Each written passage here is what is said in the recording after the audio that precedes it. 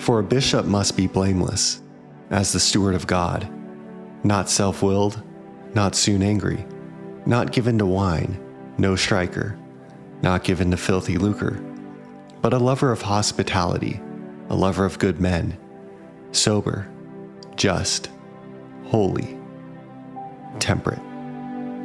Titus chapter 1, verses 7 through 8. Dear Lord, I know that sometimes my faulty thinking and selfish desires stop me being a good steward of my life.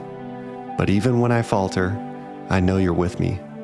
I know you're guiding me and infusing my soul with clarity, love, and strength.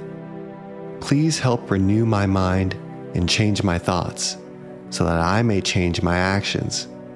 I'm willing to release my bad habits so that I may live my special purpose. Thank you, Lord. In Jesus' name, amen. I had a wake-up call. I remember my doctor sitting me down and saying, Kent, you have sugar diabetes, and it's bad. And that's not what I expected to hear. I knew I was overweight, but I never thought my health and my life were in danger. My blood sugar count was over 350 milligrams per deciliter. And as a reference, the normal range before meals is around 100 milligrams per deciliter. I was 252 high. And I'll never forget, the doctor's words kind of rippled through my mind. I was a ticking time bomb.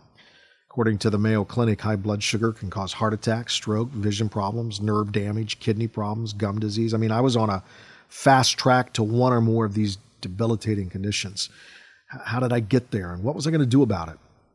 I knew there were short-term solutions to the problem, but I wanted more than that. I didn't want to become dependent on medications to manage my irresponsibility. I needed to become more self-disciplined if I was going to win the battle against my own bad habits. I was kind of stuck in a dangerous cycle that could eventually kill me. Something had to change, and the change had to be permanent.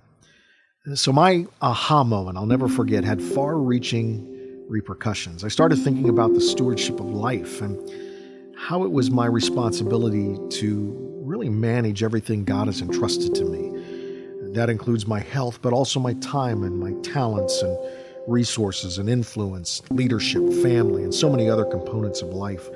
I never planned to be irresponsible regarding my health. It kind of just happened over time when I failed to pay attention to what was really important.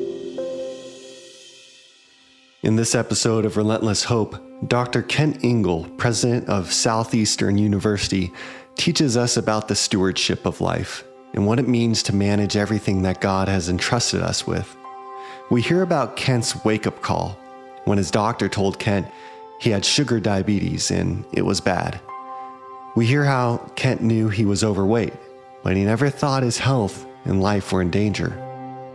Kent shares how this experience prompted him to start thinking about the stewardship of life and how it was his responsibility to manage what God had given to Kent, including his health, time, talents, resources, influence, leadership, and family. As Kent shares with us, life can't be separated into disconnected silos. Life truly is interconnected, and we have a responsibility to manage all parts according to God's divine design for each of us that will give us a sense of meaning and purpose while drawing attention to God's grace and love. Kent teaches us about self-discipline. As he sees it, discipline and stewardship are one and the same. Discipline is the systematic management of our lives. It prepares and positions us for our divine design. It brings order to life. And when our lives are in order, everything comes into alignment.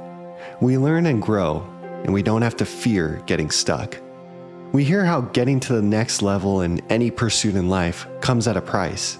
As Ken explains, it requires more than natural talent. Getting to the next level requires dedication, determination, and discipline.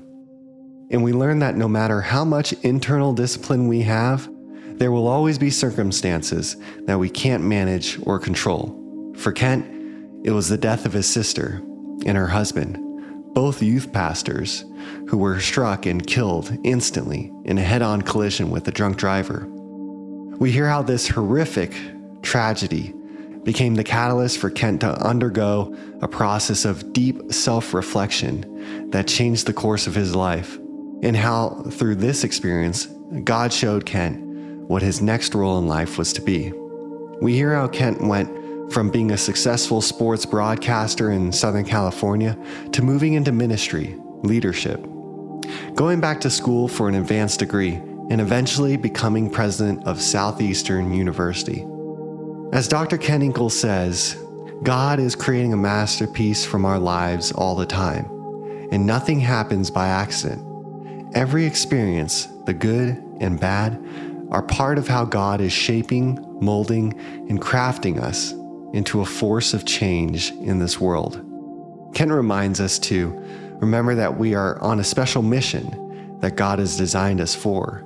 God has created a divine destiny for each of us, and it's up to us to do our very best to be the greatest stewards we can be of these lives that God has gifted to us. Because it's only through our great stewardship of life that we can realize God's special mission. So with that, I leave you with today's takeaway of the day from John MacArthur. All Christians are but God's stewards. Everything we have is on loan from the Lord, entrusted to us for a while to use in serving Him. All right, thank you for listening to Pray.com's Relentless Hope, the daily podcast. I'm your host, Max Bard, and every week I'm committed to giving you quick sound bites from this week's episode of Relentless Hope with Steve Katina. If you liked this episode of Relentless Hope, be an inspiration to those around you by sharing this episode with someone you love.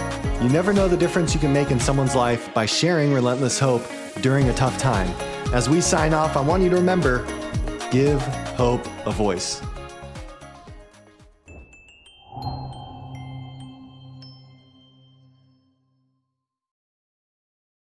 Right here, right now. Find your beautiful new floor at Right Rug Flooring.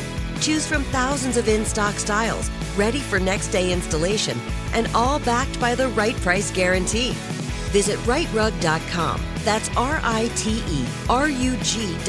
today to schedule a free in-home estimate or to find a location near you. 24-month financing is available with approved credit. For 90 years, we've been right here, right now. Right Rug Flooring. Are you ready to take charge of your health journey? Look no further than Trinity School of Natural Health. With their flexible online programs, you can receive the comprehensive education you need to care for your loved ones or step into the thriving field of natural health. Why choose Trinity? Because their programs offer more than just coursework. You'll interact with experienced instructors, connect with like-minded peers, and even participate in optional live events to hone your skills. If you've ever thought about becoming a certified natural health professional, the CNHP program at Trinity School of Natural Health is the perfect certification course.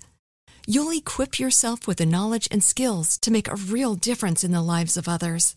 Turn your passion for natural health into a rewarding career. Visit trinityschool.org today to learn more about the Certified Natural Health Professional Certification Program. Go to trinityschool.org. That's trinityschool.org. Trinity School of Natural Health. Transform your life, transform the world. What's up, y'all? Janice Torres here. And I'm Austin Hankwitz. We're the hosts of Mind the Business, Small Business Success Stories, a podcast presented by iHeartRadio's Ruby Studios and Intuit QuickBooks. Join us as we speak with small business owners about the tools they use to turn their ideas into success. From finding that initial spark of entrepreneurship to organizing payments and invoices, we've got you covered. So follow and listen to Mind the Business, Small Business Success Stories on the iHeartRadio app or wherever you get your podcasts.